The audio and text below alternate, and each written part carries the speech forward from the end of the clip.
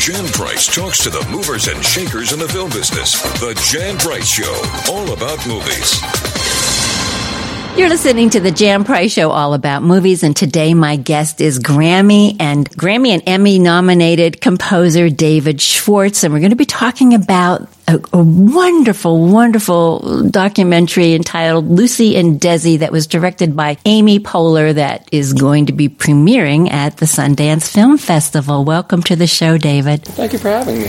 It's my pleasure. There's so much to talk about with this film. First of all, I loved this documentary. I cried. I was crying at the end of it. Wow. Yeah, it really touched me on a deeper level because it was such a beautiful love letter to Lucy and Desi. And to see, even though they got divorced, that endearing love that they had for one another right to the very end. And I'm going to start crying now. So anyhow, just beautiful. No, I said, it makes everybody cry. It came out wonderful. Even over post, it was changing a lot. I think it's a really interesting story that even people who know a tremendous, even big Lucy fans will find things that they didn't know. And I think it really portrays that relationship powerfully. It's about the fact that the love lasted way after their divorce. It was very interesting that way. They always loved each other, and especially Desi, he just credited Lucy for everything correctly. And, all the things he did were amazing, too. I don't know. I loved the story. I loved writing the music, and it was a great experience.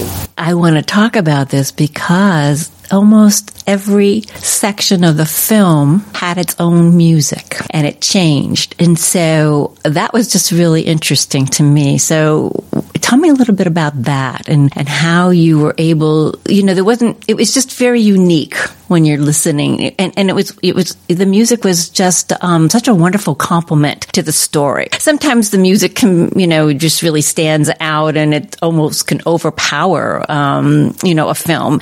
And this didn't. It just was perfect in the way that it highlighted each section of the film. So talk a little bit about that. Well, thank you.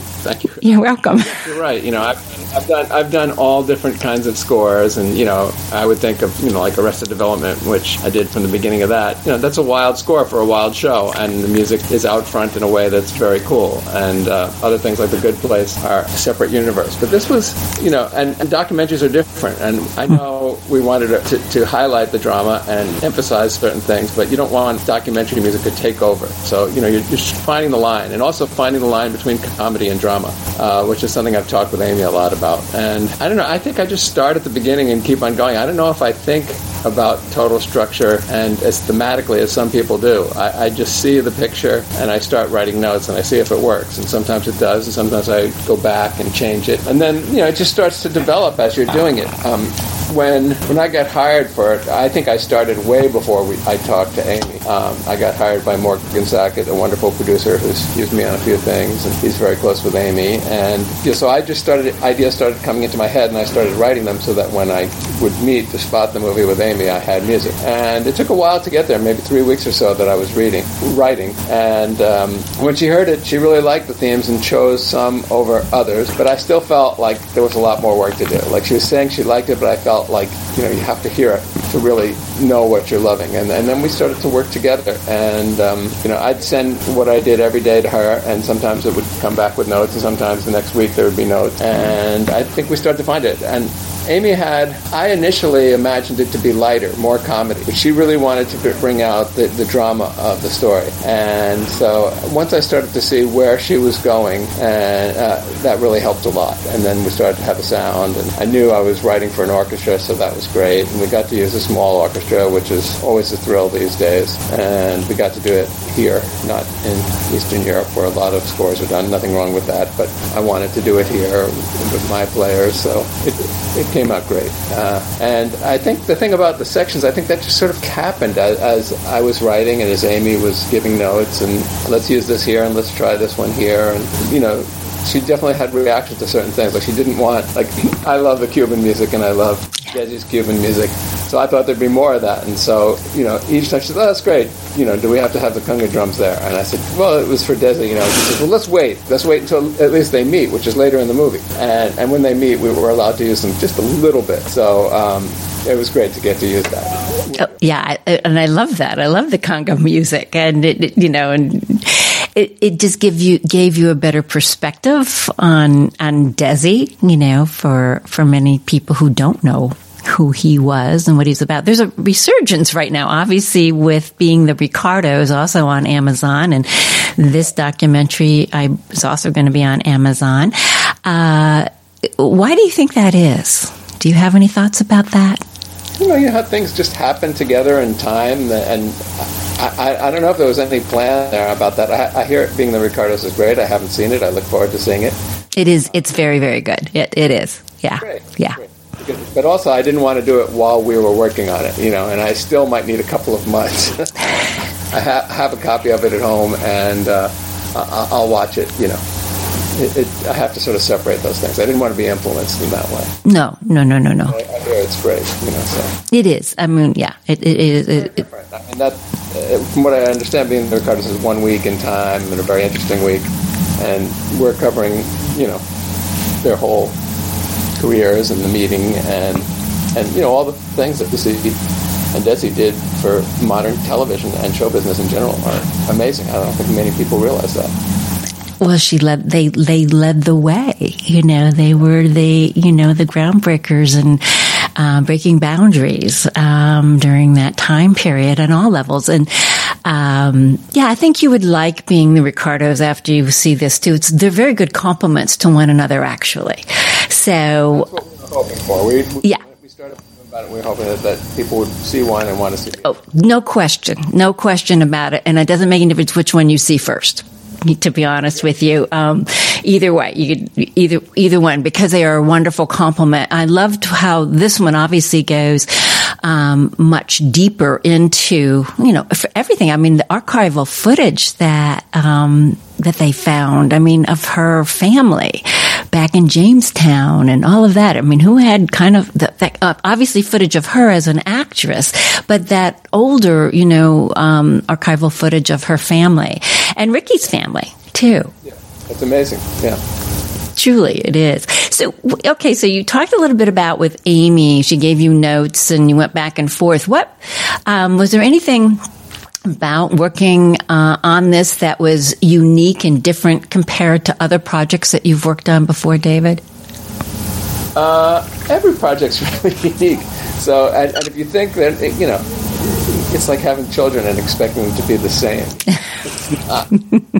They're all wonderful. So, I thought after the first TV show I did, it'll be like that. But it's not. It's different people with different goals and totally different music.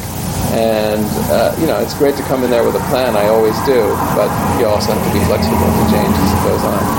And I don't do a lot of docs.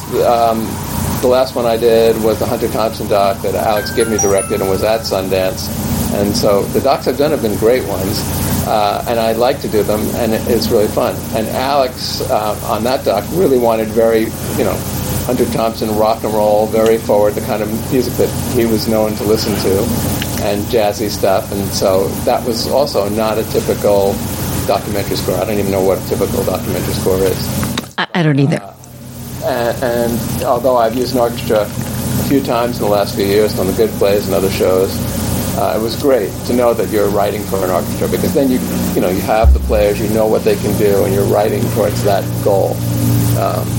It's a very different feeling for me as a composer to know that I'm writing for an orchestra rather than a small ensemble in my studio. And whatever I'm doing, I try to use as many real players as I can. And I can make great demos that sound great to show to producers and directors, but to me, the real fun and the music gets to double in value when we have players on it who are great and what they can do it. Exactly. Where does it? I mean, it's always been interesting to me that you said you had some music before you even met Amy for this project. No, is that correct? Well, let me correct that. I've known Amy before. I like to say I acted in her movies. I'm in Wine Country. Opening scene, and I have one line, and I So anyway, it was great, and I've met Amy at different things. You know, she did Arrested Development, and anyway, but I certainly spent that couple of days in Napa Valley on her. It was the most fun. She had the greatest crew and the nicest people, and we worked hard. It was beautiful up in Napa, and you know, I brought a little trio there, and we played a part of a band. But it was really fun to do that. But what I was saying is, before meeting with Amy, and it was not music that I had. It was music that I'm now trying to create themes before, I actually got the picture. I just don't like to walk into a room with nothing. And I even if they're going to say, oh, that's totally wrong, can we try this? At least we've had something to talk about. Or we like this part, but we don't like that part. So if that's what you were asking, I was saying I like to write some themes before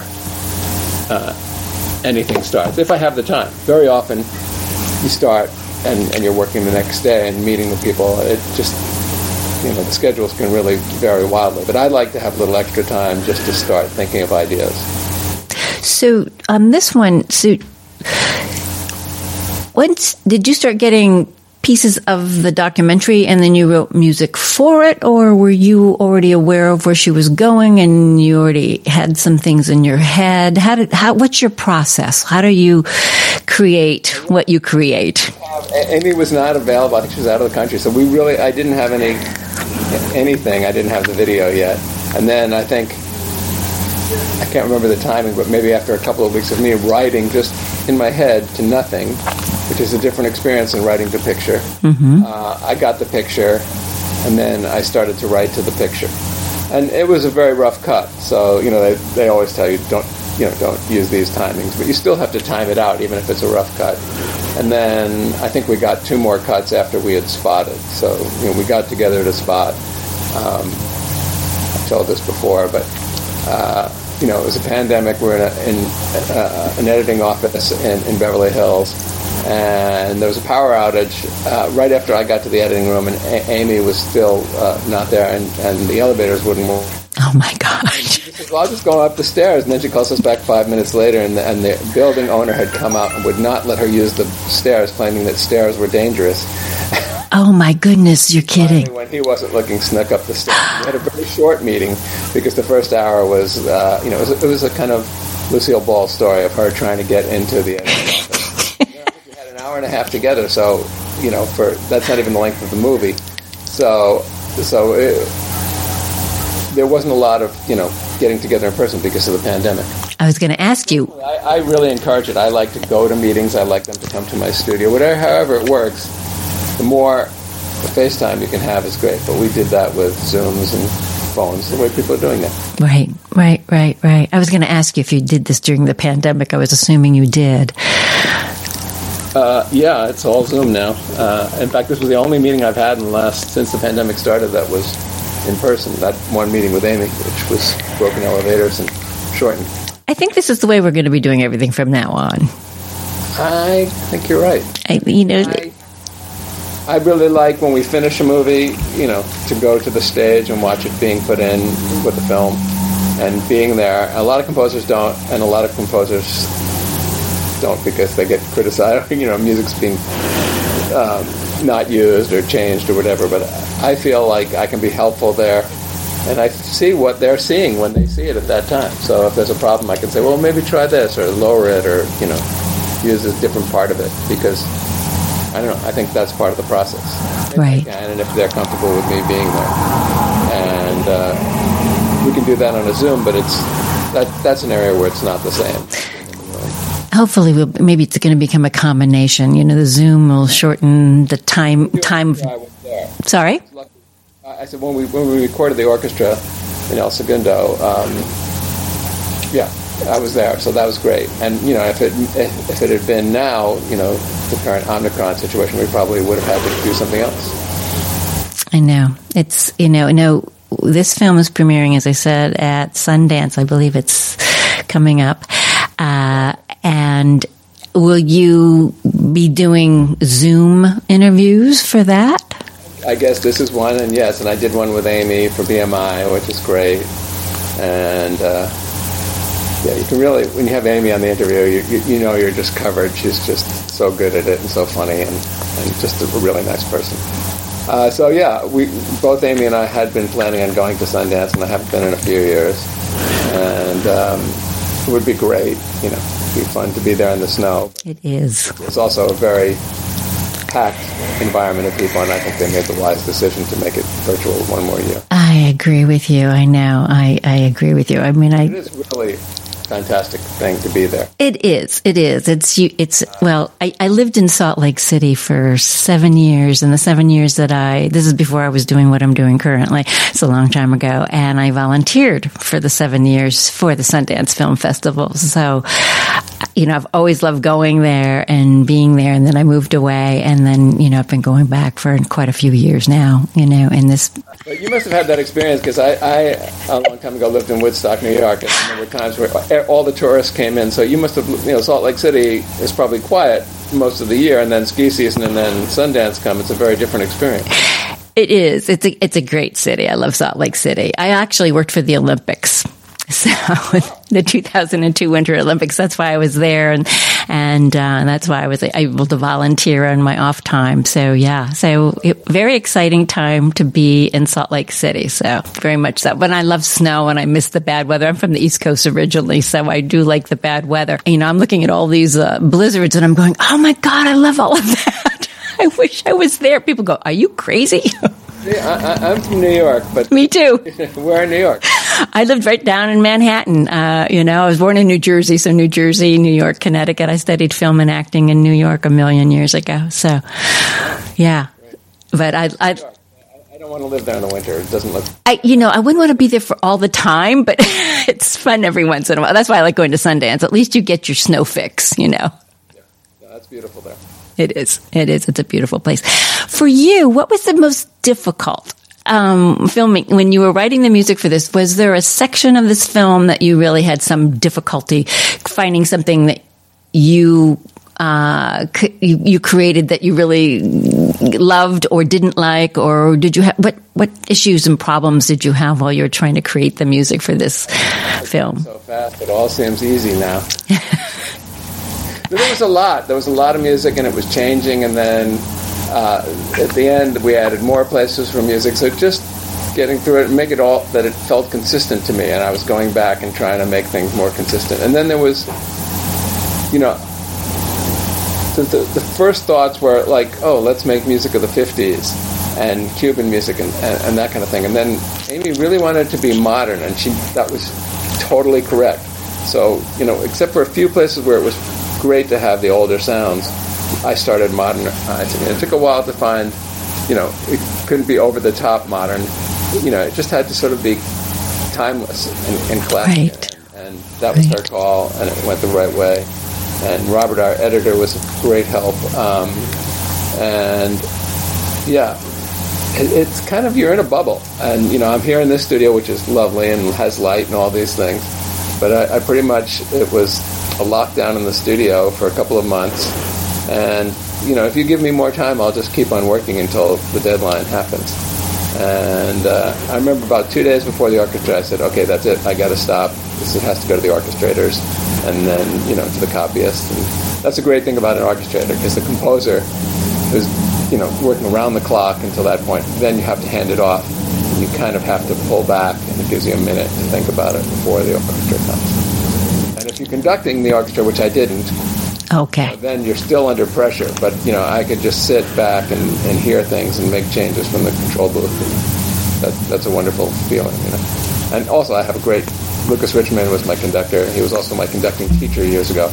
And he's my favorite. And he lives in Maine year-round. He conducts the Portland Symphony. And so I called him. I said, is it possible? He says, oh, I'm coming in that week anyway. So, you know, it was great that it worked out that I had him for that week. And so, you know, things like that come together.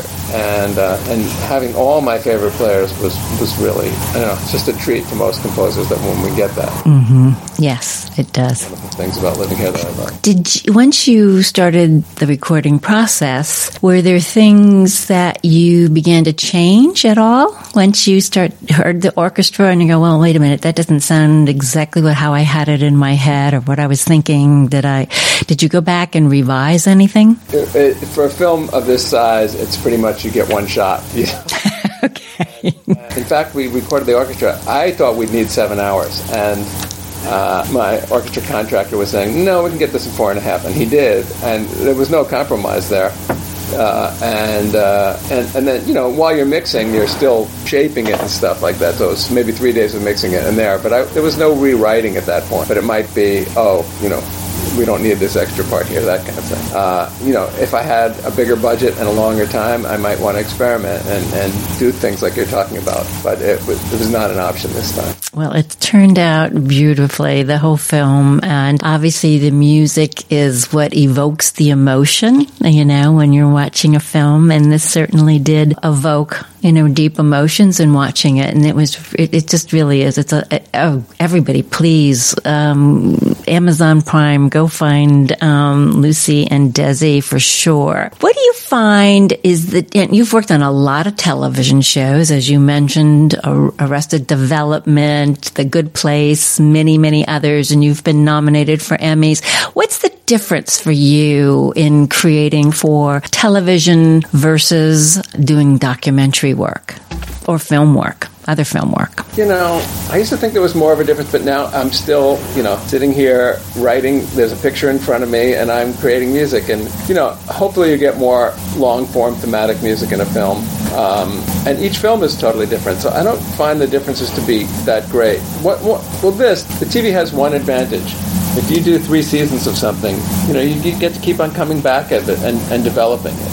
And that's, you know, just the nature of TV, so you get to do that. And when the season ends, you still have that job going on, and that's a nice thing. When a movie ends, it's like, well, what's the next? And that's different. But there's some depth to movies that, you know, still is special to that format. So I enjoy both. You know, I like to say, you know, is it good? Then I'm into it. Well, you've worked on some great projects. Yeah. Really fortunate. I think because the first thing I ever did as a mere child was, I was already an adult, was Northern Exposure, because it's such an unusual show. Mm-hmm. The way we did it was sort of like there's different music every week, so I got to sample something every week, and it's just the way that show came out. And the 7th episode or the 8th episode, I did a big orchestra, and probably the biggest orchestra I've done to this day. I think we had 68 players or something. Wow. And Josh Brandt, who created Northern Exposure, came to me and says, have you seen the episode? And I said, I'm coming in to see it right now. I passed him in the hallway, and he goes, well, we need a really big orchestra, like 150 players. And I said, Josh, that's, you know, I'm not an expert in this, but that's too many. He says, well, then get as many as we can. Wow. And that was a fantastic, you know, it scared, you know, the life out of me. But it worked out, and so I got to learn how to do that. But, you know, every kind of music we tried in that, French cafe music, African dance music, and, you know, I had to learn how to do it. And there wasn't time to call in other experts. I had to sort of figure it out. So I think from the beginning I learned to do different things, and I didn't become known for one thing, which I think there's a great advantage to being known, certainly at the beginning of your career. Mm-hmm. And then people hire you to do that thing all the time, and if you do a lot of things, then people have to figure out, you know, why they're hiring you. But most projects change. You know, I've gotten hired for numerous TV shows. Oh, this is going to be really edgy and dark. And, you know, the second piece, there's a sentimental piece, you know, a love theme that has to go. And so you have to be able to do both, or do everything in a way. But, you know, hopefully you bring your style to it and it changes the show. There's a great reaction between what's happening on film and the music, and they influence each other after a while. Exactly. Oh, David, I have so many more questions, but unfortunately our time is up. So I just thank you so much for being on the show, and I look forward to having you back again. You know, I would love that, and this has been fantastic, and I'm excited for the movie to premiere, and hopefully we meet again soon. Definitely. So again, thank you. And again, everybody, seek out Lucy and Desi on Amazon Prime. It's just a beautiful love letter, as I said, to Desi and Lucy. If you have missed any of the Jan Price shows all about movies, you can find us just about anywhere that you listen to your favorite podcasts, but you can also go to thejanpriceshow.com, where all the shows are archived. While you're listening to the iHeart Podcast Network, Apple, Spotify, Google, you name it, we are there. But please rate our show when you're there, specifically on Spotify. Rate our show. Also, go to our YouTube channel and subscribe. And you can follow us on Instagram and Twitter at The Jan Price Show. Thank you all for listening. Jan Price talks to the movers and shakers in the film business. The Jan Price Show, all about movies.